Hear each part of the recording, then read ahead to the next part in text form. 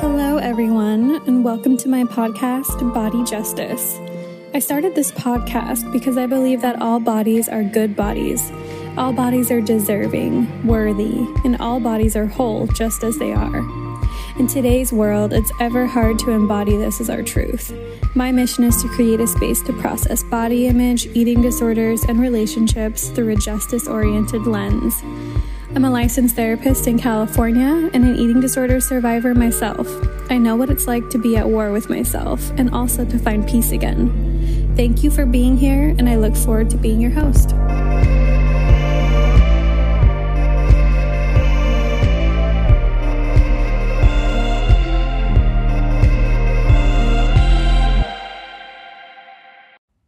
Good morning, everyone. I hope you all are having a lovely day so far and a great week as always.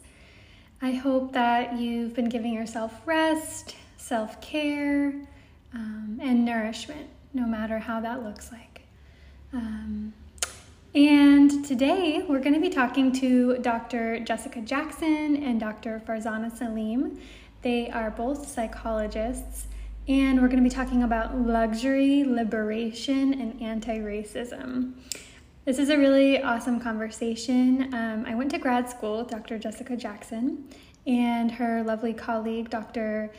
Farzana Salim, joined our conversation, and you're going to hear us talk about, anti-racism and how racism affects mental health in all the ways that it does. And we're going to talk also about Black joy, Black liberation, and I'm so excited to unpack this with you all today. It's a topic that can't get enough coverage. It's such an important topic. So before we get started, I want to remind you guys, you can check out all my free resources on my website. My website did recently change.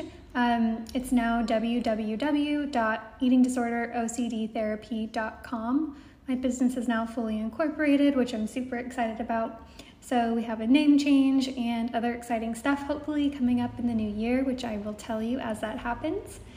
I'm so grateful for all of your support, just really reflecting on how I've been doing this podcast for a year now and started my business, and it's just really fun and exciting to see all that grow. And you can always check out my online recovery course. I've got the eating disorder recovery course. I've also got the mixed experience course. All of that information is on my website. And I would love if you would leave me a review on Apple. That is the biggest gift you could give me because it helps this podcast reach more people. And remember, the intentions for this podcast are to get free educational content out to people who can't traditionally afford therapy or any kind of help-seeking services, right? I want this podcast to be a social justice mission because I think everyone deserves to have the knowledge and tools to help them live a more liberated life in terms of, we talk a lot about eating disorder recovery here, but also just mental health in general. So anyways, I really hope you enjoy this conversation. Let's get to it.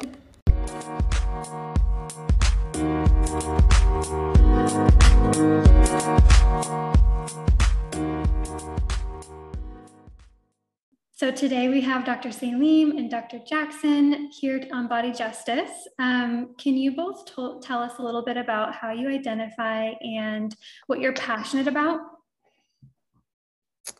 Sure. I'm happy to kick us off. Excited to be here with everyone. So I am from Atlanta, Georgia. Feels like that's a big part of my identity as a AT-alien, and I'm mixed race Black. So my mother is African American, my father is South Asian Indian, cisgender woman, and so I'm right now located in the Bay Area. So I'm on the West Coast in Northern California, and grew up very much so as a Southern, in kind of the Southern cultural experience. And that carries on with me very much so in how I see the world, I think, and motivates a lot of my research and the work that I do with African American youth and kids of color. That's incredible. I love that you're working with the youth, and I think it's just so needed, right? Like, there's not enough providers working with marginalized youth. So, Yes, and I realize you also asked pieces of what we're passionate about. I'll mention a couple of things. So, definitely youth and thinking about mental health of Black youth and youth of color. And right now, I'm more on the research side of things. So, I'm an assistant professor at Stanford, and a lot of my research focuses on how we help kids kind of learn about race, help them understand culture, prepare for and manage racism, and promote a positive mental health. So I think about how schools and families help youth do that. And so that is a big area of passion for me. that's awesome. Well, I'm so excited to pick your brain today, because that's definitely what I want to focus on, is like how do we, like, racism isn't something that we're going to like change overnight, sadly. So how do we equip today's youth with coping and managing with the effects of racial trauma? Yes. That's incredible. Dr. Jackson, can you tell us a little bit about you and how you identify and what you're passionate about?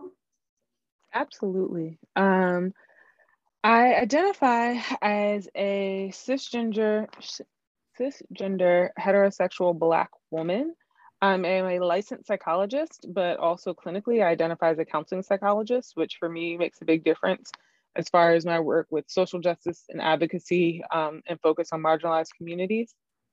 I am an East Coaster, which is a big part of my identity. I'm from Maryland, and I think, they consider Maryland the South. I do not. I consider it like the Northeast. But currently I live in Texas, which to me is the South.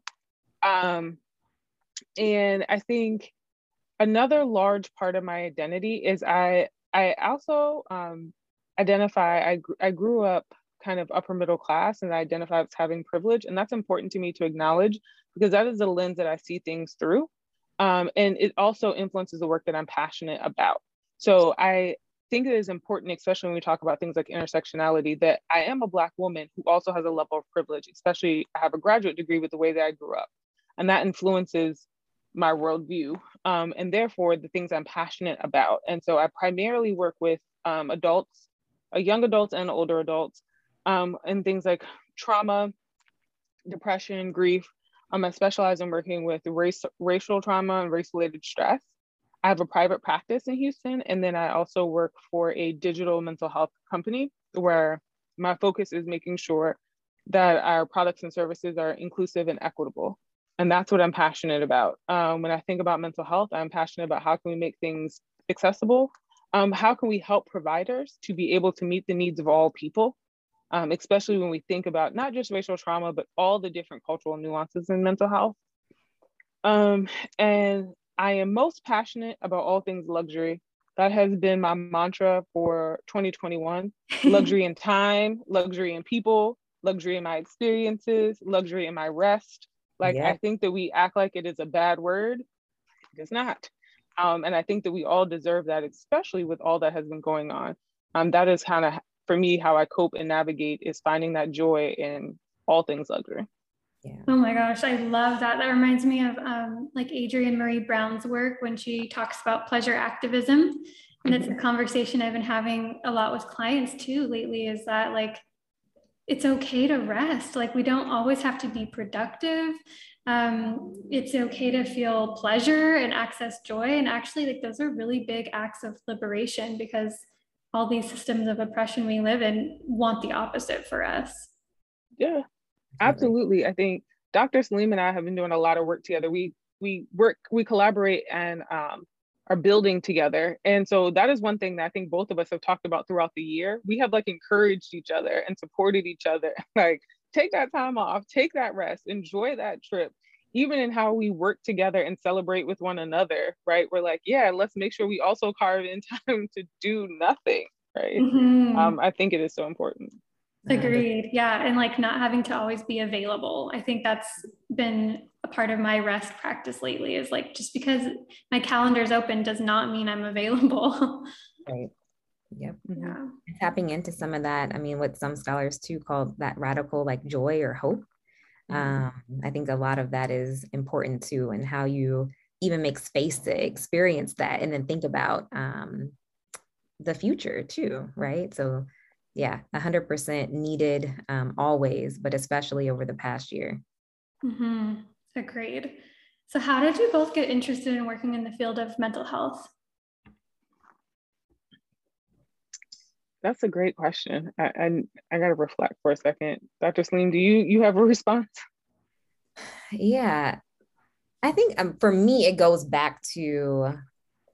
really goes back to early experiences of wanting to understand people's stories, to be honest. I remember in third grade, there was a project we did. It was called All About Me. And you basically shared different things, your favorite color, how many siblings you have, things that you enjoy, like what you want to be when you grow up. And I think at the time I said like I wanted to be a pediatric orthodontist, but I remember like, because I liked kids, I always liked kids, right? And so I knew that was going to be a center of the work. I think I also was at the dentist's office a lot because I had braces, but another thing I remember like having a distinct conversation with my mom of like, I also love hearing people's stories and I like trying to figure out how to support like and help people. And so I have like that memory from third grade that's always carried with me. And I think ties back to my interest in mental health, because I've always had a desire for kind of wanting to think about how to use that interest and I think skill of caring about people and feeling compassion in the work that I do. And so it wasn't until college that I found out that I really wanted to go into the mental health field. I did a program called the McNair Scholars Program, which helps folks, who have been underrepresented in PhD programs get access to support and training for how to get your PhD. And I took a psychology class and realized that I love I love understanding the way people think and how we interact with each other, combined with wanting to support the positive mental health of folks of color, knowing about experiences that my family went through with slavery and immigration and just seeing different things happening in my community. It kind of just grew to be confirmation for me, I think in college, that was the direction that I wanted to go. That's awesome. It sounds like it really started from a place of like curiosity and like wanting to hear people's stories. And that's really the core of what we do, right? Hopefully we listen. Yeah. What about you, Dr. Jackson? I think reflecting, because it's been a while since I've thought about this question. I am really the poster child for like things just kind of falling into my lap. For me, I do identify as religious. A lot of it feels like ordered steps for me, but I can also understand for some people who do not, the same thing is like just like how things align, right? The universe aligns. And so I didn't know anything about mental health when I went to college. My family never talked about it. And I think that speaks to a lot when people talk about cultural stigma and things like that. And so I actually, bless my parents' heart, went to college in North Carolina to be a fashion merchandising major. Yeah.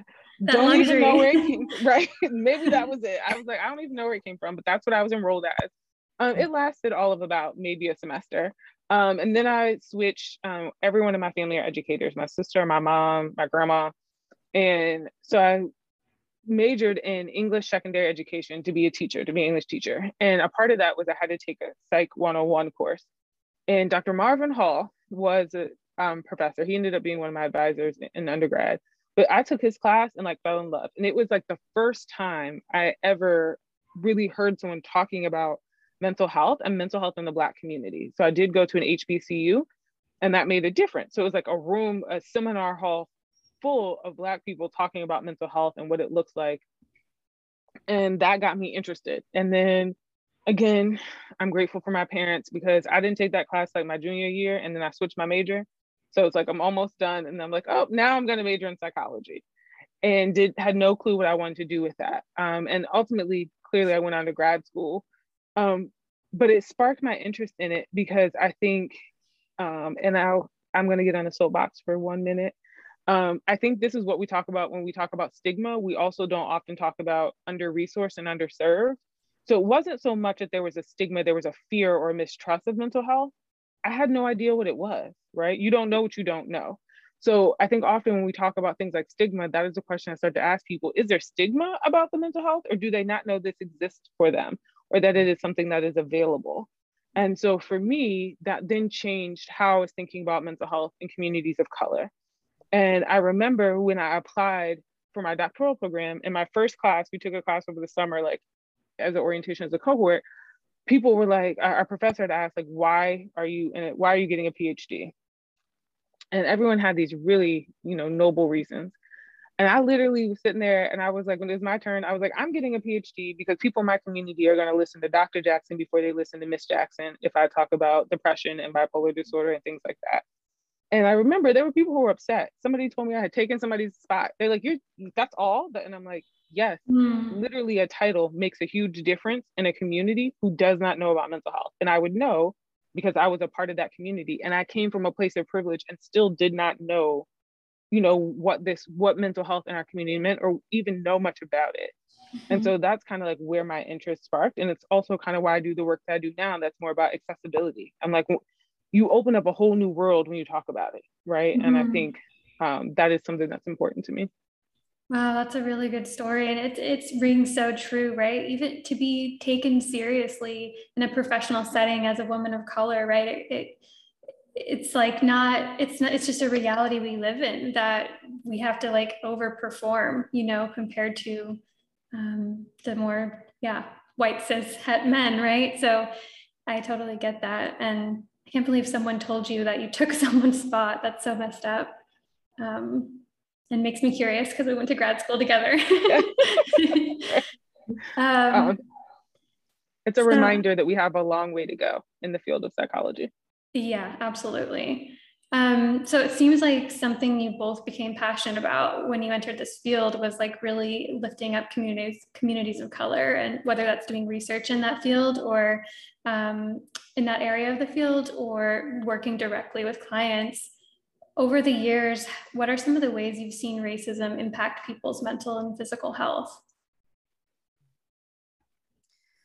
Yeah, I think there's so many ways that we see racism impacting folks' mental and physical health. I mean, there's documented studies, obviously, that show us over and over that it's associated with things like depression and anxiety and physiological outcomes like high blood pressure. So there's definitely the research that shows that. I think also understanding and seeing the lived experiences of people is pretty big, and that's been in different areas. One recent study I'll just quickly mention, again, my focus is with youth, and there was a study that came out from one of my colleagues, Devin English. He did a daily diary study of racial discrimination with Black adolescents. And it was a daily diary study, basically is getting points of measurement daily from youth on whatever you're studying. And so basically the study found that on average, kids were experiencing about 5 encounters of racial discrimination per day. Wow. And so think about just hearing the number, right? That in itself is information for us to think about the prevalence that experiences with racism or how they're happening, how prevalent they might be happening for many youth. And in terms of how they manifest, I'm trained as a clinical community psychologist. I'm not currently seeing patients, but I worked with youth who directly talked about experiences with racism. Sometimes they didn't have the words for it. I think early on, it was like, I feel like I'm being treated differently, or I don't feel seen, or I feel invisible, or like I'm frustrated that these things keep happening to me.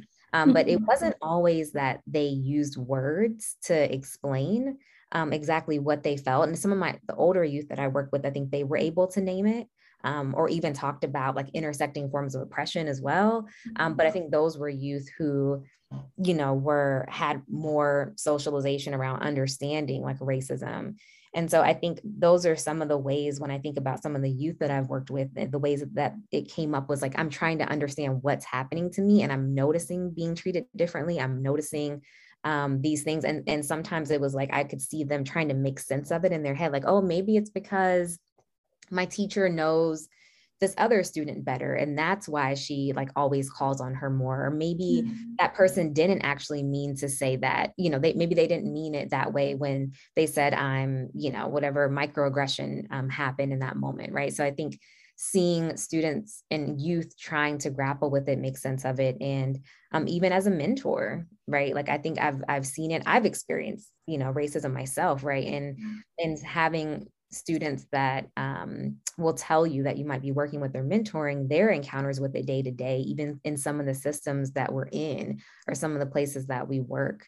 There are so many ways that it, I think, manifests and has these like ongoing effects. Mm-hmm. Absolutely. Yeah. And even just like accessibility, right? Like, I don't know, I work a lot with eating disorders and body image. And one thing that I'm always talking about with clients, because it comes up so much from like diet culture, is this idea that like we all need to be like striving for health and that it is all like our personal choice and responsibility. But looking at like social determinants of health, like what is actually accessible and for what groups, and is it really our individual responsibility, or is there like larger systems that are making health inaccessible for many people? And so, yeah, it just reminds me of what you were saying in terms of like, number one, even helping people name what it is that's happening. And when you talk about those youth, that just makes me so sad. It's like everyone's just being culturally like gaslit, like conditioned to think that that something wrong with them. Dr. Jackson, what are your thoughts on that?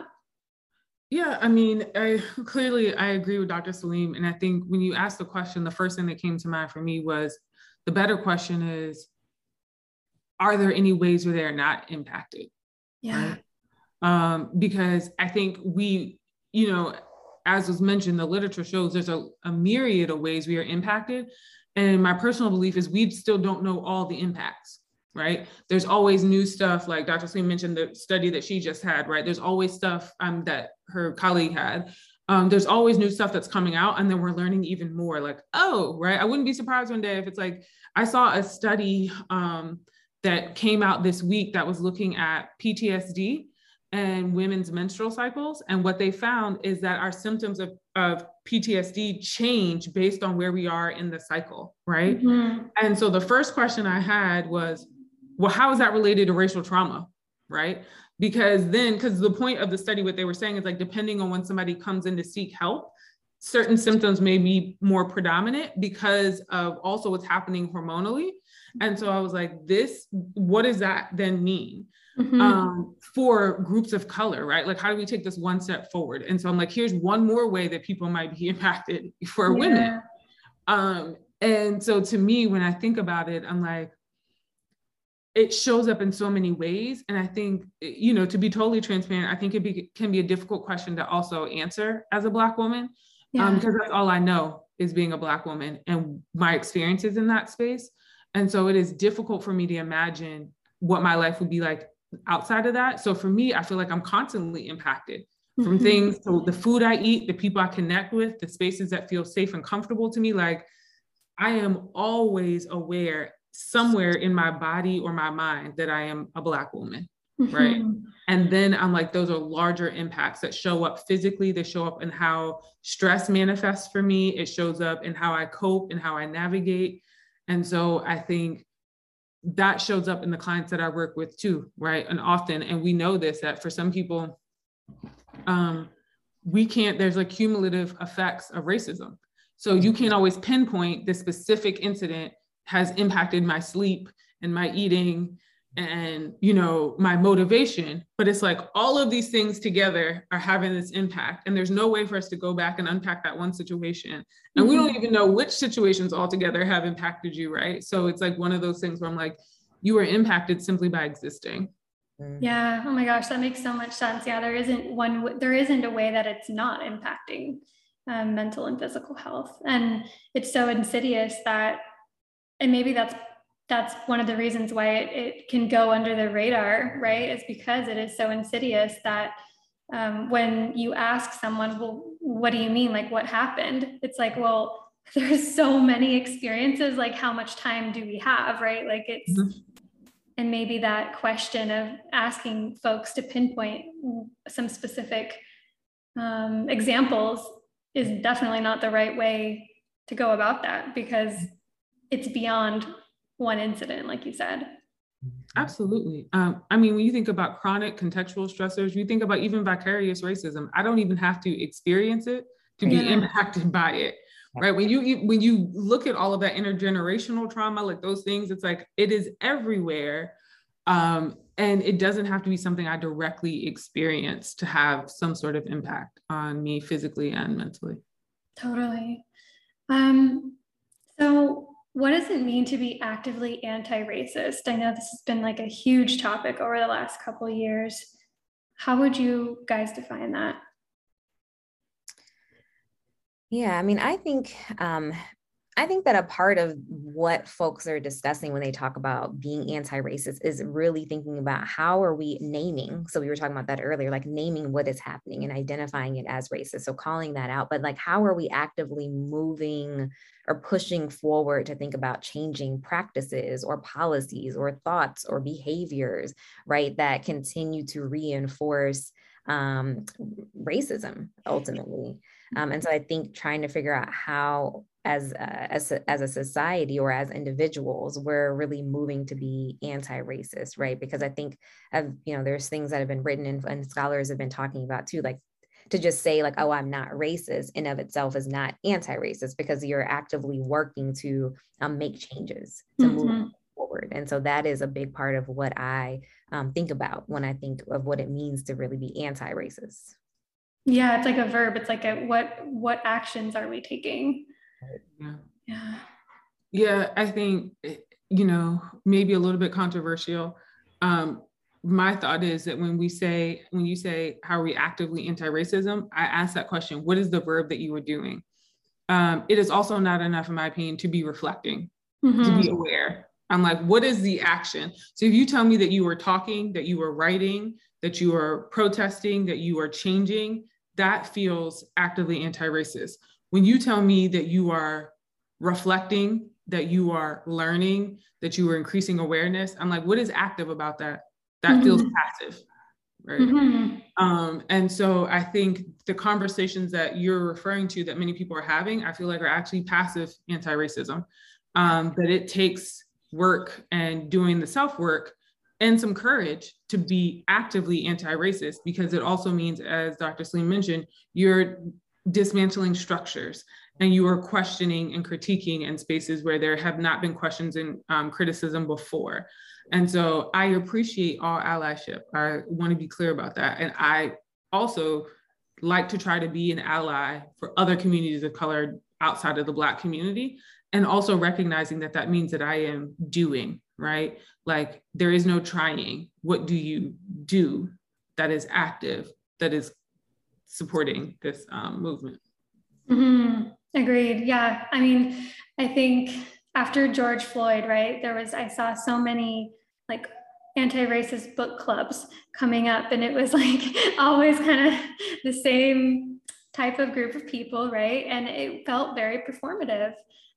Because while of course you need to listen to the stories, you need to read the books, and you need to reflect, but at the end of the day, like if you're not taking action, nothing's going to change. Like it has to be action based as well. So I think that's a really Absolutely. And that happened for a lot of clinicians too. And I think I had a conversation with someone once and they were like, I'm joining these book clubs and I'm reading a lot of these books. And my question to them was like, did you go through grad school and not see any clients? Like, no. I was like, right. So you didn't just read about treating and intervention and being a clinician, you did it. I was like, so it is nice that you have the book clubs, but at some point you get more done. You learn more by doing, right? That is why we go to school. And so, when we had that conversation, there was, I think, a little bit of increased awareness in that space of like, it's nice to read, but the same way that we read about mental health, we read about all different theories in therapy, it doesn't do anything till you do it, right? I cannot read it and then impart that knowledge to my client. I have to actively do it. And helping people to like reframe what they're doing when they're like, I am reading and learning in that way. Yeah, absolutely. I completely agree with that too. And it's interesting. I think depending on, I think the critical reflection is important, as a step. I think especially when we think about white individuals, I think there does need to be some awareness though, that some self-work that has to come into place too, because otherwise sometimes, to your point of performative, actions, I think to come from a place that is hopefully genuine and really working towards social change.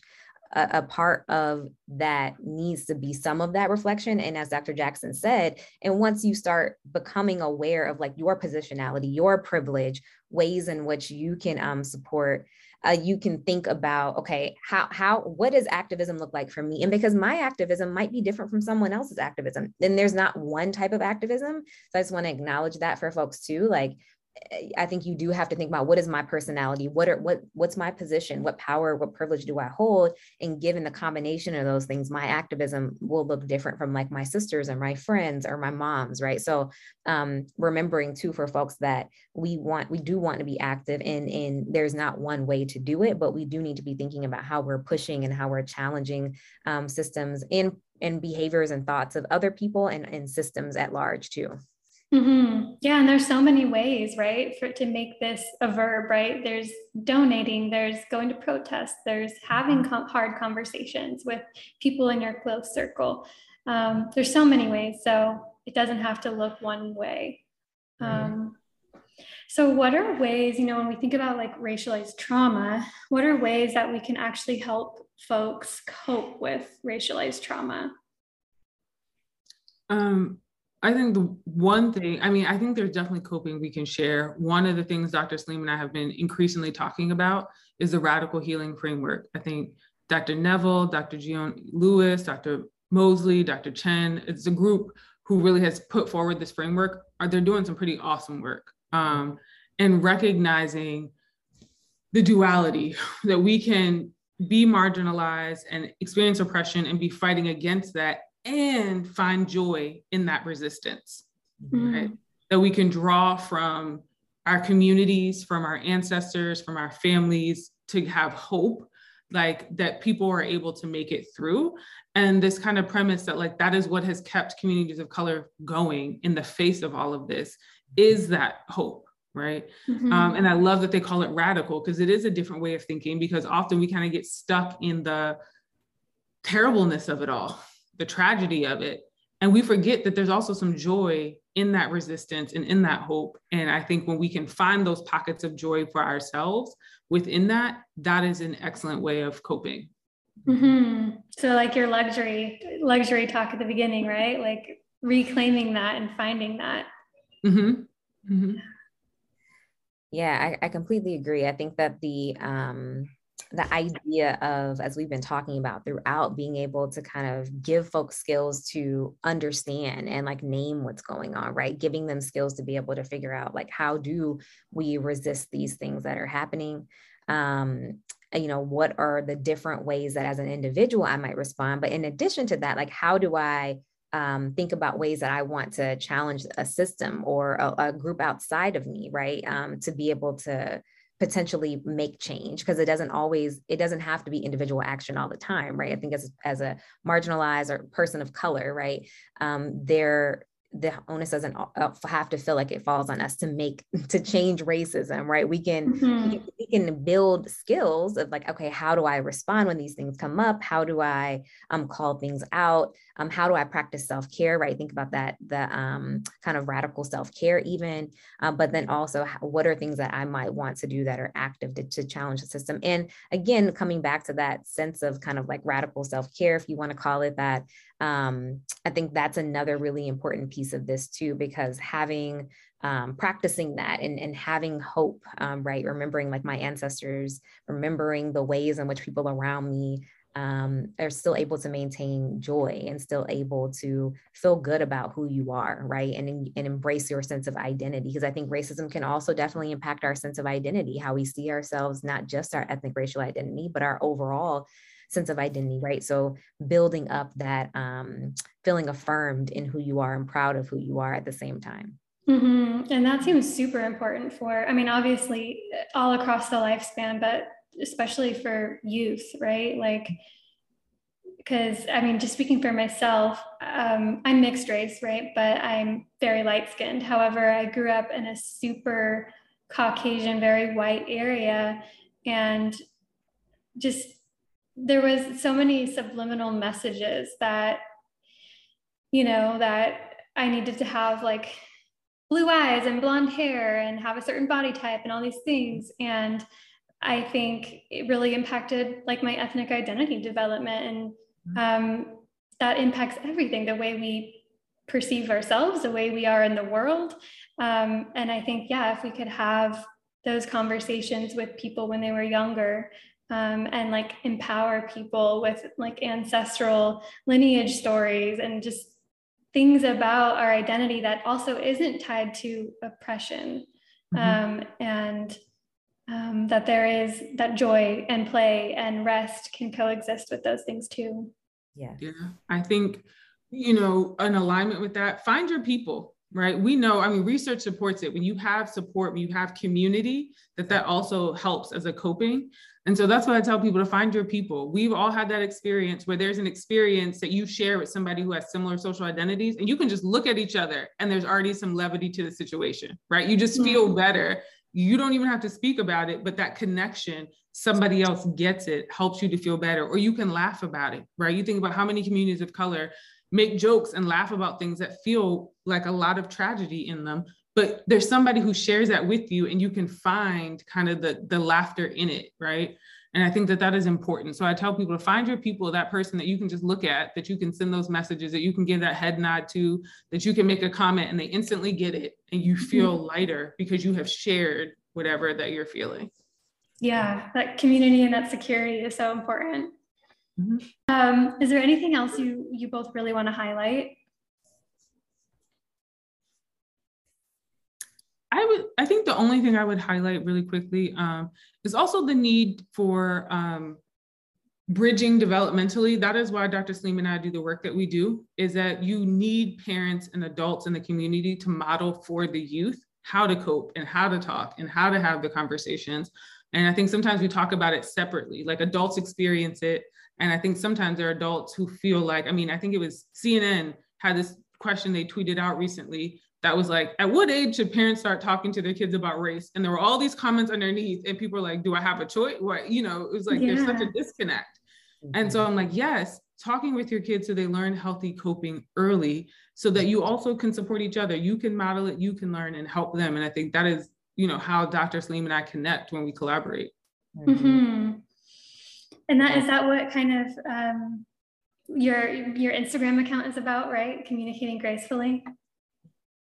Yeah, we came together. I think we have a lot of overlapping interests and complementary interests. And so, yeah, we started communicating gracefully through a grant that we got from American Psychological Association. And it started as originally like a workshop that we were going to do around helping communities and supporting and partnering with communities to talk about racial stress and trauma. But it evolved after COVID to really be a place that we could provide resources to the community to talk about this intersection of race and culture and mental health. So providing tools and strategies and engaging with community members and providing different resources around the topic and kind of across the span from thinking about youth and as Dr. Jackson mentioned, the importance of families and community members all involved in this process. That's awesome. I love the account and so needed. And I didn't know that the APA provided a grant for that. That's amazing. Yeah. About time that they do something. So last question, when you hear the term body justice, what do you both think of? Being a warrior. Yeah, and I think feeling affirmed. Yeah. A sense of feeling affirmed in yourself. I love both of those. Yeah, and it reminds me of what we just talked about, right? Like that warriors are very active and they're fighting. Yeah, that's amazing. Well, thank you both. Where can listeners find you? Folks can find me at farzanasaleem.com, FarzanaSaleem.com. And they can find me at Dr. J. Lauren, and they can find the both of us together at Communicating Race Fully.